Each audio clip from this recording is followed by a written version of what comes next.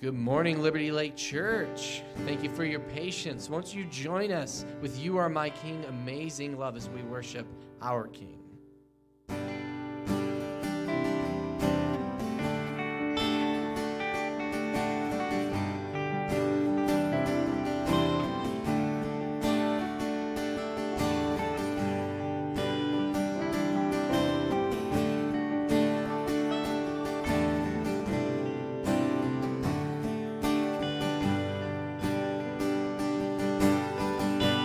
I'm forgiven because you were forsaken. I'm accepted, you were condemned. I'm alive and well, your spirit is within me because you died and rose again. I'm forgiven. I'm forgiven. Because you were forsaken, I'm accepted, you were condemned.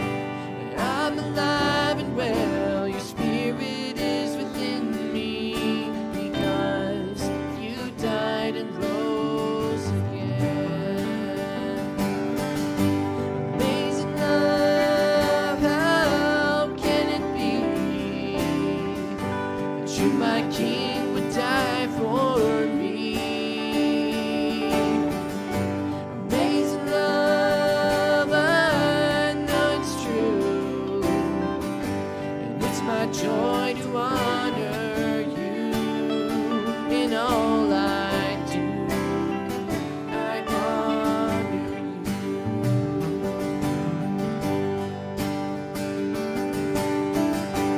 I'm forgiven because you were forsaken, and I'm accepted, you were condemned. And I'm alive and well, your spirit is within me, because you died and rose again. Amazing love, how can it be that you, my King, would die for me? Amazing love, I know it's true. It's my joy to honor you in all I do. I honor you in all I do. I honor you.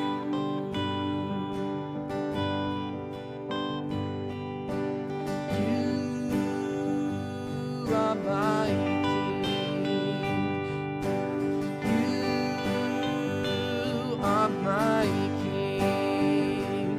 Jesus, you are my King. Jesus, you are my King. Amazing love, how can it be that you, my King, would die for me? Amazing love, I know it's true. It's my joy to honor you. Amazing love, how can it be that you, my King, would die for me? Amazing love, I know it's true, and it's my joy to honor you in all I do. I honor you in all I do. I honor you.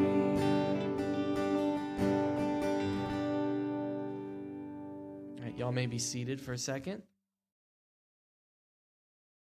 Good morning, I'm Travis Burks. I'm the worship and youth director here at Liberty Lake Church. And so welcome for those of you who are new, and for those of you who are here, hey. So here are the announcements. There will be no youth group tonight with the new year. There's no youth group tonight, so we will resume on January 10th. That's next Sunday at 5:30 downstairs in the youth room.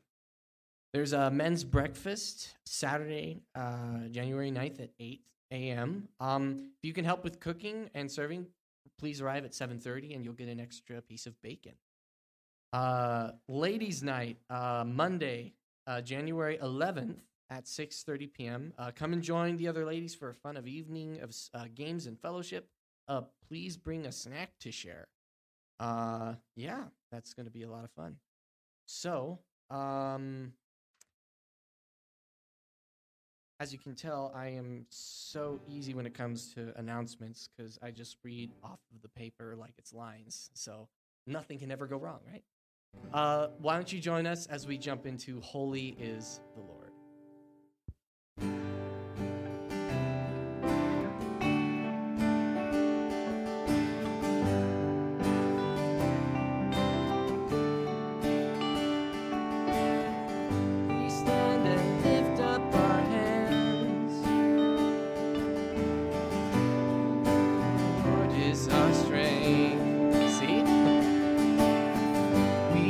Down and worship him now. How great, how awesome is he, and together we sing. Holy is the Lord God Almighty. The earth is filled with his glory. Holy is the God Almighty, the earth is filled with his glory. The earth is filled with his glory. We stand and lift up our hands, for the joy of the Lord is our strength. We bow down and worship him now. How great, how awesome is he, and together we sing. Everyone sing. Holy is the Lord God Almighty. The earth is filled with his glory. Holy is the Lord God Almighty. The earth is filled with his glory. The earth is filled with his glory. It's rising up all around. It's the anthem of the Lord's renown. It's rising up all around. It's the anthem of the Lord's renown. And together we sing. Everyone sing. Holy is the Lord God Almighty.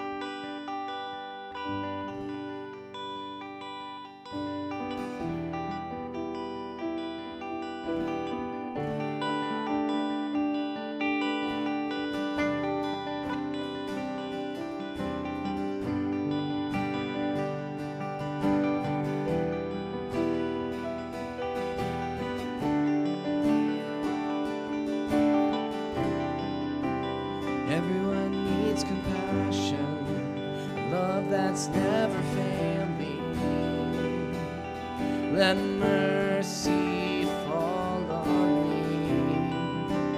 Everyone needs forgiveness, the kindness of a Savior,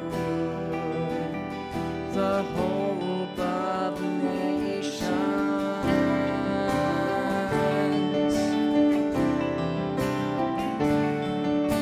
Savior, he can move the mountains. My God is mighty to save. He is mighty to save.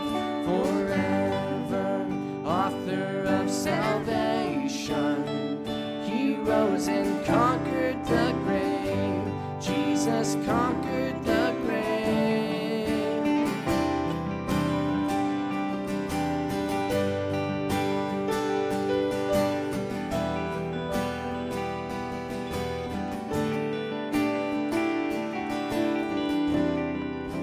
Take me as you find me, all my fears and failures. Fill my life again. I give my life to follow everything I believe in. Now I surrender.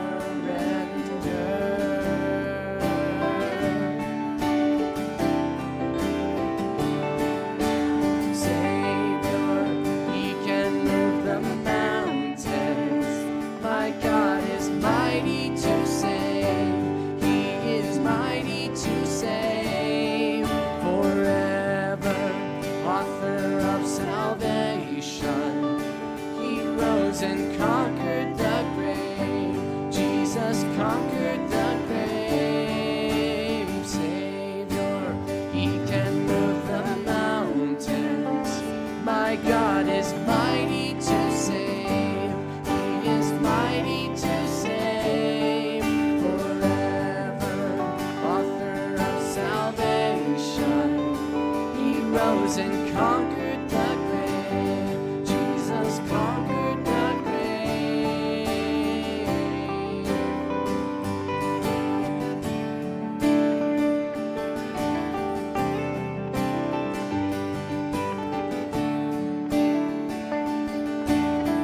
shine your light and let the whole world see. We're singing for the glory of the risen King.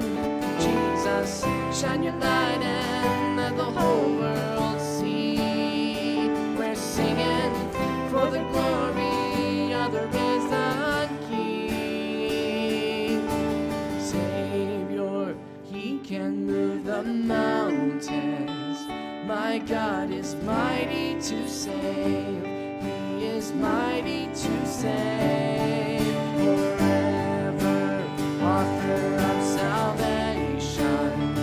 He rose and conquered the grave. Jesus conquered the grave. Shine your light and let the whole world see. We're singing for the glory of the risen King. Jesus, shine your light and let the whole world see. We're singing for the glory of the risen King.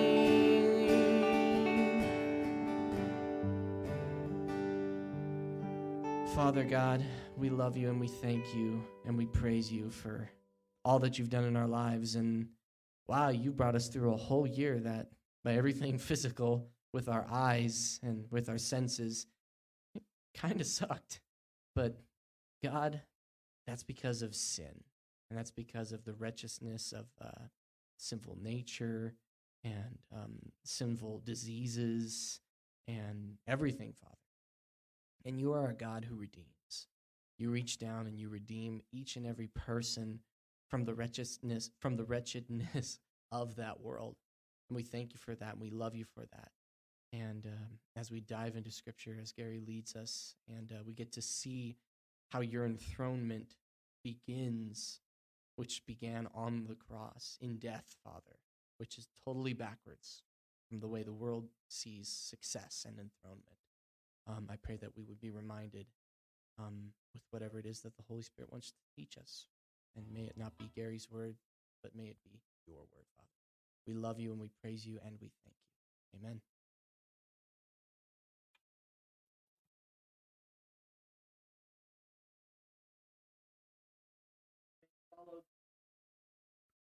The back. All right. Thank you. That was my next question.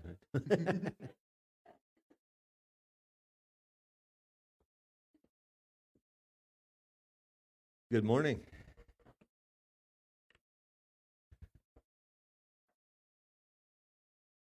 For those of you that may not know me, I'm not Pastor Shane. Shane is out at Airway Heights this morning preaching at, I forgot the name of the church out there, but the pastor out there is also a reserve chaplain, and he's been deployed for 6 months, and so we're sort of helping him out. That's where he's at this morning, and so that's I guess my name is Gary Baker. I'm one of the elders here. So hang on, and let's see where God takes us. I always like to start my sermons anytime I get a chance to preach with the words of King David in Psalm 19:14. And his prayer, he said, "Let the words of my mouth and the meditation of my heart be acceptable in your sight, O Lord, my rock and my redeemer." Amen. All right, so Shane finished up the end of chapter 14 in Mark last time, before Christmas service, or last week, I guess, wasn't it? And so we are going to be looking today at the beginning of chapter 15 in Mark, and we're going to be looking at the trial of Jesus before Pilate. So when we think about a trial today, we think about something that's a fairly standard, supposed to be fair, supposed to be some choices there. The right to a fair trial to us is a cherished American freedom. I did find a story about a cowboy that lived in the Wild West days around here, and he got arrested because he was found stealing horses. They brought him before the judge, and the judge said, "You are accused of stealing horses. How do you plead?" The cowboy said, "Not guilty, Your Honor." Judge says, "All right, you have a choice. You can be tried by a panel of 3 judges or by a jury of 12 of your peers." The cowboy looked at him and said, "Judge, I don't understand that word peers. What's that mean?" The judge explained that a jury of your peers means people just like you. The cowboy thought for a second. He said, "Well, I'll take the judges. I don't want 12 horse thieves judging me." So today we're going to look at Jesus standing trial before Pilate. It's a trial that led up to his crucifixion. And it was not a proper trial as we would think of it one today. In fact, one of the people that I read and got a lot from for today was R.C. Sproul. He called it one of the most wicked events of human history. So let's start off. Let's actually look at the scripture where we're at. If you have a Bible, go ahead and turn to it. Mark chapter 15, starting in verse 1. "And as soon as it was morning, the chief priests held a consultation with the elders and scribes and the whole council. And they bound Jesus and led him away and delivered him over to Pilate. And Pilate asked him, 'Are you the king of the Jews?' And he answered him, 'You have said so.' And the chief priests accused him of many things. And Pilate again asked him, 'Have you no answer to make? See how many charges they bring against you.' But Jesus made no further answer, so that Pilate was amazed. Now at the feast, he used to release for them one prisoner for whom they asked. And among the rebels in prison, who had committed murder in the insurrection, there was a man called Barabbas. And the crowd came up and began to ask Pilate to do as he usually did for them. And he answered them, saying, "Do you want me to release for you the King of the Jews?" For he perceived that it was out of envy that the chief priests had delivered him up. But the chief priests stirred up the crowd to have him release for them Barabbas instead. And Pilate again said to them, "Then what shall I do with the man you call the King of the Jews?" And they cried out again, "Crucify him!" Pilate said to them, "Why? What evil has he done?" But they shouted all the more, "Crucify him!" So Pilate, wishing to satisfy the crowd, released for them Barabbas, and having scourged Jesus, he delivered him to be crucified. Now, before this happened, the night before, the Jewish leaders, the Sanhedrin, had brought Jesus up before the high priest in the middle of the night. And this is the scene that Shane was looking at last time, and he talked about Peter's denial of Jesus 3 times. It was during that trial by the Jewish leadership that happened. They charged Jesus with blasphemy. He was actually charged with a crime for claiming to be the Christ, the Messiah. So let's review that before we proceed here, just to kind of set the stage. So this is the night before. This is in the courtyard of the house of the high priest, Caiaphas. And the high priest stood up in the midst and asked Jesus, "Have you no answer to make? What is it that these men testify against you?" But he remained silent and made no answer. Again the high priest asked him, "Are you the Christ, the Son of the Blessed?" And Jesus said, "I am. And you will see the Son of Man seated at the right hand of power and coming with the clouds of heaven." And the high priest tore his garments and said, "What further witnesses do we need? You've heard his blasphemy. What is your decision?" And they all condemned him as deserving death. And some began to spit on him and to cover his face and to strike him, saying to him, "Prophesy." And the guards received him with blows. Now we know today, with our hindsight, Jesus was not blaspheming. He was telling the truth. The high priest asked him if he was the Messiah, and he said yes. He was the Messiah, is the Messiah. But the high priest and the other members of the council did not believe him, considered him to be a heretic and a blasphemer, because they considered him to be just another human being, but he was claiming to be equal to God, the Son of God. Now, because trials at night were illegal in the Roman Empire, this really was nothing but a kangaroo court. They brought false witnesses to testify against Jesus. He was not afforded the right to call witnesses in his defense, or to even to ask questions, cross-examine the people that were accusing him. But Jesus probably would not have called any, even if he had been given the opportunity. We're pretty sure of that, because silence is the primary thing you notice about Jesus during both phases of his trial. Caiaphas accused him of blasphemy, and Jesus said nothing in his defense. So the Sanhedrin gave him their predetermined verdict, guilty and deserving death. The problem, though, that the Sanhedrin had is they were living in occupied territory, right? Palestine at the time was under the control of the Roman Empire. And under Roman law, the Jewish leaders were not given the authority to sentence anyone to death, or at least not to carry out the sentence. So they could bring Jesus before the Sanhedrin, they could accuse him of all these things, they could render a verdict, but they could not carry out that penalty of death. The only person that could do that was the Roman representative ruling in the area. And that position at the time was held by a man named Pontius Pilate. Pontius Pilate, that's a name with the Easter story and so many things that we go through every year, we're pretty familiar with that name. It even shows up in the creeds of the church. The Nicene Creed is one where part of it says that he suffered under Pontius Pilate, was crucified, died, and was buried.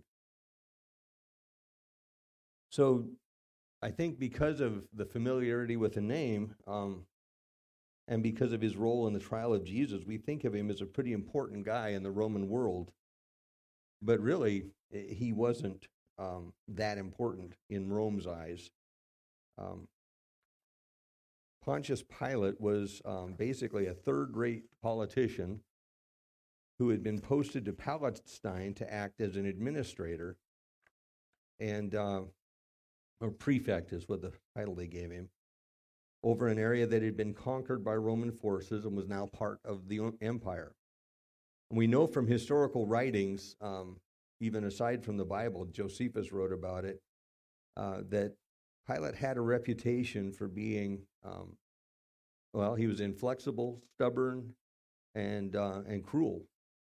He was the fifth prefect that was assigned to Palestine, and he served the longest term in that capacity. He served from AD 26 to 37, 11 years. And that was not a sign of competence and favor. It was more a sign of displeasure from Rome. When I was in the Army, there were a couple of places that you got stationed that we called them the armpit of the world. Palestine, in the eyes of the Roman government, to get assigned there, that was one of the armpits of the world. It was not a plum assignment. It was in an area where the people, mainly, the Jews, were known as being hard-headed, rebellious. They did not like Roman occupation or Roman rule, and there were minor rebellions and insurrections going on all the time. So Pilate was eventually fired by the Roman Emperor Caligula and banished to Northern Europe, where tradition says he committed suicide. While he was in Palestine, he was despised by the vast majority of the Jews. He had a tendency to put down any sign of insurrection with violence and a lot of bloodshed. And he actually provoked the Jews on several occasions. Not long after he took over as prefect, he invited Roman garrisons to come in to the temple area in Jerusalem, carrying their banners. Now, the Roman banners would have had images of the emperor, eagles, all kinds of things up on top of their standards as they marched. And to the Jews, those were idols. They were viewed as bringing an idol into the holy area around the temple of God. And Pilate knew this. He knew exactly what he was doing. But his main thing was to prove that he had the power and that he could do whatever he wanted. The other example I read about was while Pilate was in control, he started the construction of a really pretty good aqueduct system for Jerusalem to bring water into the city and public works. And that's that's a good thing, right? You get water into the city, you help things out. The thing is, he went to the temple treasury and took the money to pay for that aqueduct system from the temple. Did not endear himself to the Jewish leadership by doing that. So he was not considered a friend of the Jews. And yet he was the guy that the Sanhedrin had to take Jesus before, because they had no authority to do what they wanted to, which was to crucify or to execute him. So we read, starting in verse 1 of chapter 15, that when morning came, the chief priests, the elders, the scribes, and the whole council had a meeting. They likely discussed the options that they had. They knew that they wanted Jesus dead. They had declared his him as a blasphemer that deserved death. And so they had to go to Pilate. Mark says that they bound him and led him away and delivered him over to Pilate. And in verse 2, Pilate asked him, "Are you the king of the Jews?" And he answered him, "You have said so." And the chief priests accused him of many things, and Pilate again asked him, "Have you no answer to make? See how many charges they bring against you." But Jesus made no further answer, so that Pilate was amazed. Now, Mark's account is very brief, and that seems to be sort of a consensus with biblical scholars. When they talk about Mark, they talk about him as somebody that is not a big guy on detail. He wanted to get his ideas across, but he didn't put in a whole lot of scenario fill-in kind of stuff. So there's not much of a conversation between Jesus and Pilate recorded by Mark. And the response of Jesus to Pilate, it loses a little of its translation, or a little of its message in its translation into English. In the original language, which I believe would have been Aramaic, it was more of an emphatic, "Yeah, you said it." Whereas in English, it just says, "You have said so." This would have been more like, "Yep, you said it." It would have been an affirmation that, yes, you are correct. I am the King of the Jews. So Jesus was actually affirming that charge. Now remember, the Jews wanted Jesus killed for blasphemy, but they knew Pilate wouldn't care about that. He wasn't interested in their religious squabbles. That's how he viewed it. And so they had to come up with a charge that would be more important to Pilate, but still obtain their end game.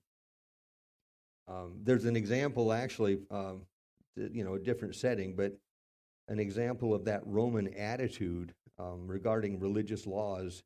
If you fast forward to Acts in chapter 18, there's a story about Paul. He's in Corinth, and he gets arrested by the Jewish leaders and hauled before the proconsul, which would be like the prefect. And Luke tells us about it in verse 12 of chapter 18, verse 12 of Acts.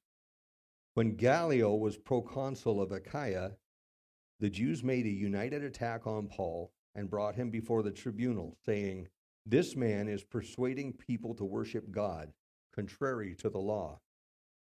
So here again, their charge against Paul is blasphemy or heresy. But when Paul was about to open his mouth, Gallio said to the Jews, "If it were a matter of wrongdoing or vicious crime, O Jews, I would have reason to accept your complaint. But since it is a matter of questions about words and names and your own law, see to it yourselves. I refuse to be a judge of these things." And he drove them from the tribunal. And they all seized Sosthenes, the ruler of the synagogue, and beat him in front of the tribunal. But Gallio paid no attention to any of this. So that's the attitude that Rome had on various questions and points of Jewish law and religious customs. Couldn't have cared less. But because the Sanhedrin wanted Jesus killed, again, they had to get Pilate to agree with them. So they came up with a trumped-up charge. Now, if Jesus really was trying to declare himself king in competition with the emperor, that would get Rome's attention. Then you've got a serious sedition going on. So Jesus, he's not taking the Fifth Amendment here. He's admitting to the one crime that actually could justify the death penalty, the treasonous crime of usurping Caesar by claiming to be a king. At least that's how Pilate would have been seeing this. Now, at this point, Jesus probably could have avoided torture and the cross that was to come, but he said nothing in his defense. He gave Pilate the one legal excuse he needed to execute him. So last week, Shane talked about the difference, how different gospel writers can read or write it rather about the same event with a little bit different perspective, maybe more detail, maybe, like say, just a different viewpoint. It doesn't mean that one of them's right or wrong. It just means there's another view on it. So if we look at the Gospel of John in chapter 18, he has a little bit more detail about conversation between Pilate and Jesus. Starting in verse 33, it says, "So Pilate entered his headquarters again and called Jesus and said to him, 'Are you the king of the Jews?' Jesus answered, 'Do you say this of your own accord, or did others say it to you about me?' Pilate answered, 'Am I a Jew? Your own nation and the chief priests have delivered you over to me. What have you done?' Jesus answered, 'My kingdom is not of this world. If my kingdom were of this world, my servants would have been fighting that I might not be delivered over to the Jews. But my kingdom is not from the world.' Then Pilate said to him, 'So you are a king?' Jesus answered, 'You say that I am a king. For this purpose I was born, and for this purpose I have come into the world, to bear witness to the truth. Everyone who is of the truth listens to my voice.' Pilate said to him, 'What is truth?'" So John gives us more of this dialogue between Pilate and Jesus. Jesus is still answering yes, but he also gives Pilate a little bit more information. I think he's telling Pilate he's not interested in being king of the Roman Empire. His kingdom is higher than that. He is actually telling him, I don't know if Pilate caught on to this, he's actually telling him, "I'm higher than the Roman Empire. My kingdom is a kingdom in heaven. He is King of kings, Lord of lords." And ironically, Pilate has the truth incarnate, the living word standing right in front of him. And he says, "What is truth?" Right there. So it's not that he didn't answer any of Pilate's questions, just that he answered nothing in his own defense. Mark tells us that Jesus made no answer to the charges against him, so that Pilate was amazed. Why would he do that? There's a lot of places, many times in the four Gospels, when we read about Jesus putting the Jewish religious leaders in their place. A lot of times he does it in a humorous, almost mocking way that leaves the crowds laughing at the Jewish leaders. But now, when crucifixion and death is imminent, he makes no response. Why? Because it was the will of his Father. This is what God wanted to have happen. Just a few weeks ago, one of the things that we looked at was Jesus in the Garden of Gethsemane. He knew what was going to happen to him. And in chapter 14 of Mark, same book that we're in, verse 34, we read, "And he said to them, 'My soul is very sorrowful, even to death. Remain here and watch.'" And this is his disciples he's speaking to. "And going a little farther, he fell on the ground and prayed that if it were possible, the hour might pass from him. And he said, 'Abba, Father, all things are possible for you. Remove this cup from me. Yet not what I will, but what you will.'" So Jesus knew where he was headed. And he also knew that it was his Father's will that this should happen. Now, most of us, we're more like Jonah than Jesus. You know, Jonah was given a mission from God too. He was told to go to Nineveh and preach the word so that they might repent and that God might not have to destroy the city. And what does Jonah do? He says, "I don't like these guys. Lord, I'm not going." And he ran away. He tried to. And God brought a big storm. He had the sailors throw Jonah into the sea. He supplied a big fish to swallow him up, kept him in there for 3 days and coughed him up on dry land. And at that point said, "Okay, Lord, I guess I'm going to Nineveh." And he went and he preached and he saved a lot of people. But it took a lot to get his attention, to get him to do the Father's will when it was something that he didn't really want to do. In my own life, some of you may have heard some of this stuff, but I was an Indian Health Service pharmacist up in Ketchikan, Alaska. And I was the director. It was a plum position. It was a great spot. People were great. Fishing was awesome. We were up there quite a few years, and I was really happy about it. And I've never been somebody like Jonah directly was told by God what to do, right? I've never had that experience. I don't really know too many people today that can say they have, but what I have noticed over the years is when it's time for me to move in the military kind of things, I would start getting this restless feeling. I would just, I knew that I should be moving on. And I also knew that in Browning, Montana, they really had need of my services. There was a lot of things going on in Browning that I didn't really want to deal with. But as an officer, I could see the need, and I just felt that that's where God was telling me to go. And Tammy and I we took a trip on the government's dime. Browning paid for us to come from Ketchikan to Browning, look the place over. They showed us around and got to talk to some of the folks that would be working for me if I took that job. And went back to Ketchikan. I was standing there looking out the window. It was a beautiful sunny day, which in Ketchikan, a sunny day, beauty-wise, I'd put it up against anywhere. There aren't that many of them, but when they show up, they are gorgeous. And I'm looking at that, and I just thought, nah, I like it here. This is really a pretty cool spot. And I called them up, and I told them I declined the position. Well, the Lord had other things in mind, and it was amazing to me in retrospect that just within days of my having said that, my job in Ketchikan quit being fun.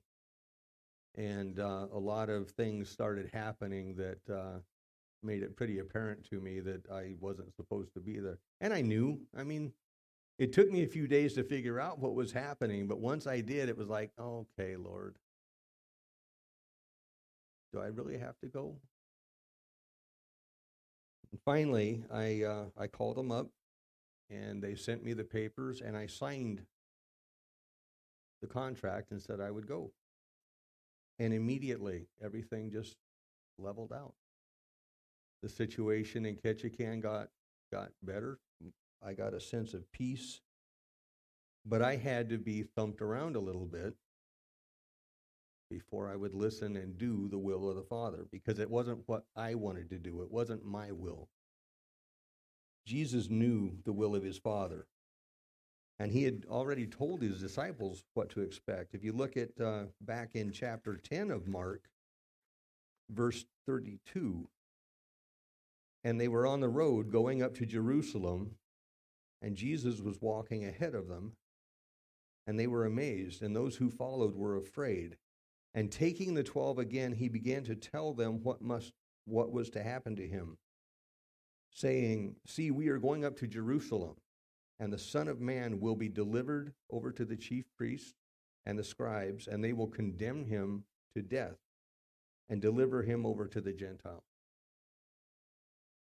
Jesus was also fulfilling prophecy.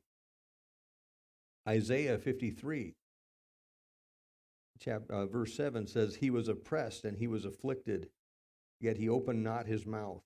Like a lamb that is led to slaughter, and like a sheep that before its shearers is silent, so he opened not his mouth. By oppression and judgment he was taken away. And as for his generation, who considered that he was cut off out of the land of the living, stricken for the transgression of my people. And they made his grave with the wicked and with a rich man in his death, although he had done no violence and there was no deceit in his mouth. Yet it was the will of the Lord to crush him. He has put him to grief. When his soul makes an offering for guilt, he shall see his offspring. He shall prolong his days. The will of the Lord shall prosper in his hand. Isaiah chapter 50 says, I gave my back to those who strike, and my cheeks to those who pull out the beard. I hid not my face from disgrace and spitting. In Jeremiah we read, I have forsaken my house. I have abandoned my heritage. I have given the beloved of my soul into the hand of her enemies. And there are other prophecies. So, I guess the way it looks to me, Jesus did not offer any defense because he knew what was going to happen and he wanted the will of the Father to be done. Any defense that he might have potentially disrupted the process, and Jesus knew that it had to happen. He knew the full well the pain and suffering he'd go through, but he knew it had to happen. Now, we know Pilate was not a good man. We talked about that. He was cruel, oppressive. He was used to having his own way in Palestine, even if it meant blood and violence and cost the lives of the people that were under him. But he was not an idiot. We don't have any reason to believe he was stupid. We see starting in verse 6 of our scripture today that Pilate had misgivings about condemning Jesus. He could see through the lies of the chief priests and the scribes. Mark tells us he knew Jesus had been delivered to him for trial out of envy. And in Matthew's account of Jesus' trial before Pilate, we read this in Matthew 27, for he knew that it was out of envy that they had delivered him up. Besides, while he was sitting on the judgment seat, his wife sent word to him, have nothing to do with that righteous man, for I have suffered much because of him today in a dream. Now, we know Pilate was not a pious man. He was not a believer. But given the culture he lived in, there's every chance that he was superstitious. And his wife's warning of a dream, telling her of Jesus' righteousness, would probably have made a pretty big impact on him, would have made him have a few second thoughts. And he already knew that the charges against Jesus were made up by the Jewish leaders. But Pilate was in a bad spot. He was on the naughty list in Rome. There'd already been a number of insurrections, right? And he would put those down with bloody violence. And next thing you know, the religious leaders are sending complaints to Rome. And after a few of those complaints had come in, Pilate starts getting put on notice. You better get your house in order. You need to be able to take care of things down there without all this bloodshed. The Romans had their own peace that they enforced. They enforced it pretty strictly, but they wanted peace. They didn't want constant insurrections and rebellions and people revolting against the government. So Pontius Pilate knew at this point that if he didn't take care of this situation and pacify the people, and there was another revolt, that it was probably going to be the end of his days as the prefect. He already had pretty low influence in Rome. So he's trying to find a way around his dilemma, right? He had a custom of releasing a prisoner during the Passover feast, probably trying to make himself look good, or at least a little bit better in front of the people. And so the crowd starts asking him to do that. And in verse 8, he says, do you want me to release for you the King of the Jews? And you notice he didn't ask the religious leaders. He knew what their answer was going to be. He's asking the crowd. He's trying to get the common people involved here. He knows that the Sanhedrin are just envious of Jesus, but he's hoping that the reason for their envy was because of his popularity and influence with the people. So he's hoping that maybe I can get the people to speak up here. I can get out of this and save face with Rome and still not have to execute this guy that I know is not guilty. Well, the attempt at leniency didn't work. There's another prisoner there named Barabbas. It says that he's being held for murder during the insurrection. Now, I'm guessing that if it happened during an insurrection, it was probably Roman soldiers or officials that were killed. And probably at that point, Barabbas was sort of a hero to the crowd. We call him a criminal, and he was. But if he was involved in violence against Rome, the people probably didn't look at that, as a real bad thing. And Mark tells us that the chief priests were able to stir up the crowd to release Barabbas instead of Jesus. Now, at this point, Pilate's got to be getting pretty frustrated. He knows that Jesus is not guilty of trying to lead an uprising against Rome, but he still can't figure out how to release him and still save face with Rome. If he lets Jesus go, the Jewish leadership will report to Rome that Pilate was in cahoots with a rebel trying to declare himself king. In fact, in one of the other Gospels, the Jewish leaders tell Pilate that if you let this man go, you're no friend of Rome. We have no king but the Roman emperor. So Pilate makes one more attempt, starting in verse 12. Pilate said again to them, "Then what shall I do with the man you call the king of the Jews?" And that question alone must have irritated the Jewish leadership to no end, because they did not consider him the king of the Jews. But Pilate says, "The man you call the king of the Jews." I can just see Caiaphas going, "Wait a minute. I didn't say that about him."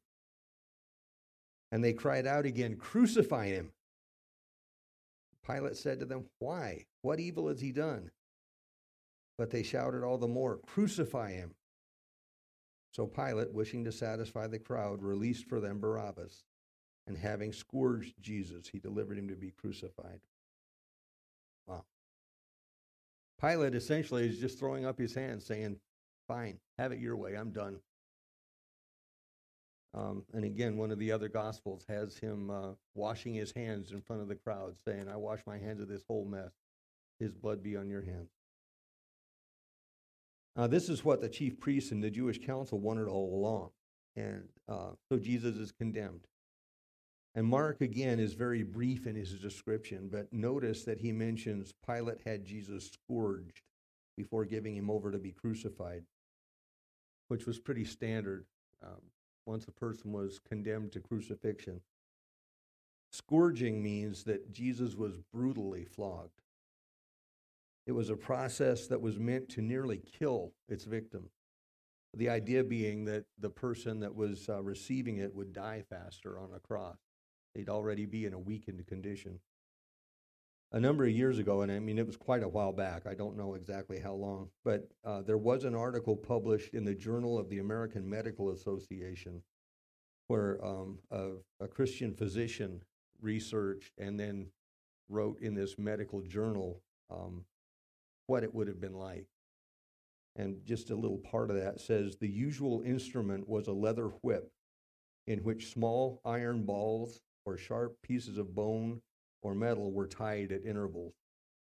The condemned person was stripped and fastened to a low post, thus bending the back so as to stretch the skin. Blood spurted at the first blow. As the soldier repeatedly struck the victim's back with full force, the iron balls would cause deep contusions, and the leather straps and bone would cut into the skin and subcutaneous tissues. As the flogging continued, the lacerations would tear into the underlying skeletal muscles and produce quivering ribbons of bleeding flesh. It was not uncommon for the inner organs to be exposed.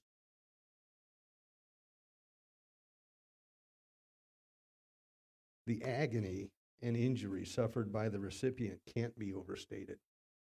Roman scourging was a fearful, horrible thing, and sometimes the victims died before they ever got to the cross. So how did the crowd, supposedly composed of the people that Jesus had been ministering to, how did they come to be convinced to condemn him? First of all, not everybody that was there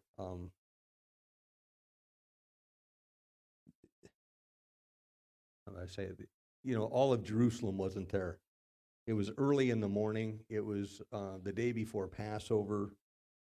All the Jewish leadership really needed was enough people to make noise in front of Pilate. But before we condemn the crowd, we've got to also remember what was really happening. The crowd, the Jewish leaders, Pilate himself, they were all literally putty in the hands of God. God had already determined that Jesus must suffer and be killed in order to be offered as a sacrifice to save us, to save humanity. And he died for that purpose. So I'm going to read a couple paragraphs directly from something I read from R.C. Sproul that I just thought was really good.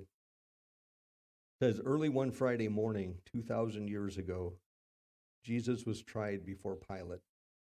Most observers would have thought it was an ordinary court proceeding. However, it was a moment of cosmic significance, for it led to our Lord's crucifixion so that we can be reconciled to God. John Calvin comments, the Son of God stood as a criminal before a mortal man and there permitted himself to be accused and condemned, that we may stand boldly before God. This is still R.C. Sproul writing. Jesus endured a trial before men and a sentence of death so that his people would be acquitted in the heavenly court. Having been put on trial and suffering for our guilt, Jesus gives us his great righteousness so that we can stand before our Creator unafraid. No sacrifice could be greater, and there is no end to the thanksgiving we should offer for our Savior's atonement. Let us thank and praise him this day. I've got a picture that, can you get that up there? Yeah. I've got a framed copy of this at home. It's one of my favorite pictures to look at. The first time I saw it, all I saw in that first little bit was Jesus holding up a man. I say, yeah. And it took a little bit before I noticed that the man is holding a hammer and a spike. So we have a picture of Jesus loving and holding and supporting the very person that nailed him to the cross. It's a powerful image, and I think it really is, it captures what our Savior is like. I'd like to think that if I had been present on that day, I would not have been among those calling, crucify him, crucify him. But I look at this picture and I'm reminded that in my heart, at the core of my being, I'm probably no different than they were. The biggest difference is that I have been blessed by God with the sacrifice of his only Son so that I may have life and have it abundantly. John chapter 3:14. And as Moses lifted up the serpent in the wilderness, so must the Son of Man be lifted up, that whoever believes in him may have eternal life. For God so loved the world that he gave his only Son, that whoever believes in him should not perish, but have eternal life. For God did not send his Son into the world to condemn the world, in order that the world might be saved through him. Father, thank you so much. Thank you doesn't adequately express, but it's the words that we have, Lord, and we do thank you so much for the gift of your Son and for yourself. You're making a path for atonement so that we might be saved and someday might stand in your presence as your children. Help us, Lord, to always remember and to have this gratitude as we go out. We're going to have communion today now. We're going to go from here to communion.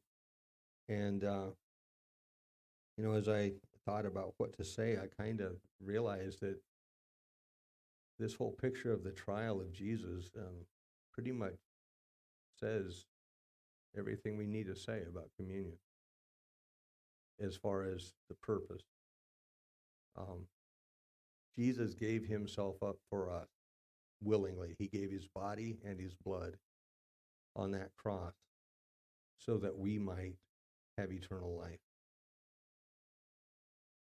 So Just read the words of institution back in 1 Corinthians chapter 12. I always kind of think of this as the communion chapter. This is Paul writing.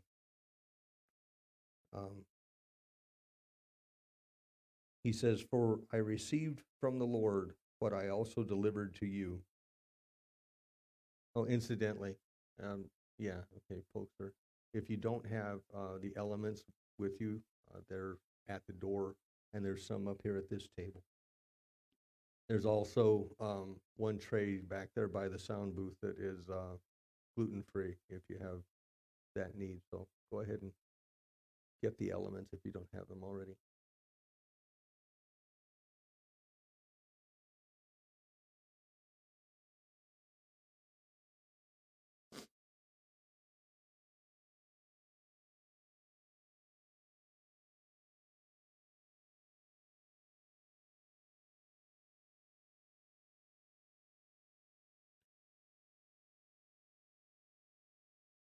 Paul says, "For I received from the Lord what I also delivered to you, that the Lord Jesus, on the night when he was betrayed, took bread, and when he had given thanks, he broke it and said, 'This is my body, which is for you.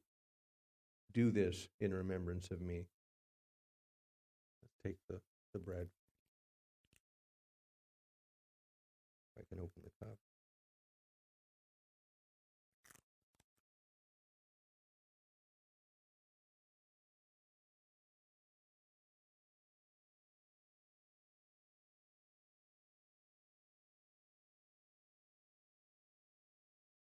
In the same way, also he took the cup after supper, saying, "This cup is the new covenant in my blood.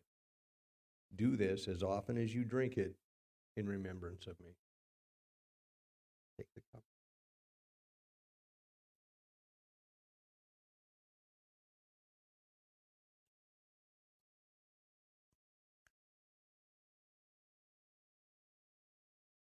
Lord Jesus, thank you for shedding your blood, for delivering your body to the brutality of the Roman soldiers. Through your sacrifice, Lord, we're able to know your righteousness and to be able to stand before the Father in paradise, before you, free of blemish, free of guilt. Help us, Lord, each time we do this to truly remember and to give you thanks. We pray this in Jesus' name. Amen.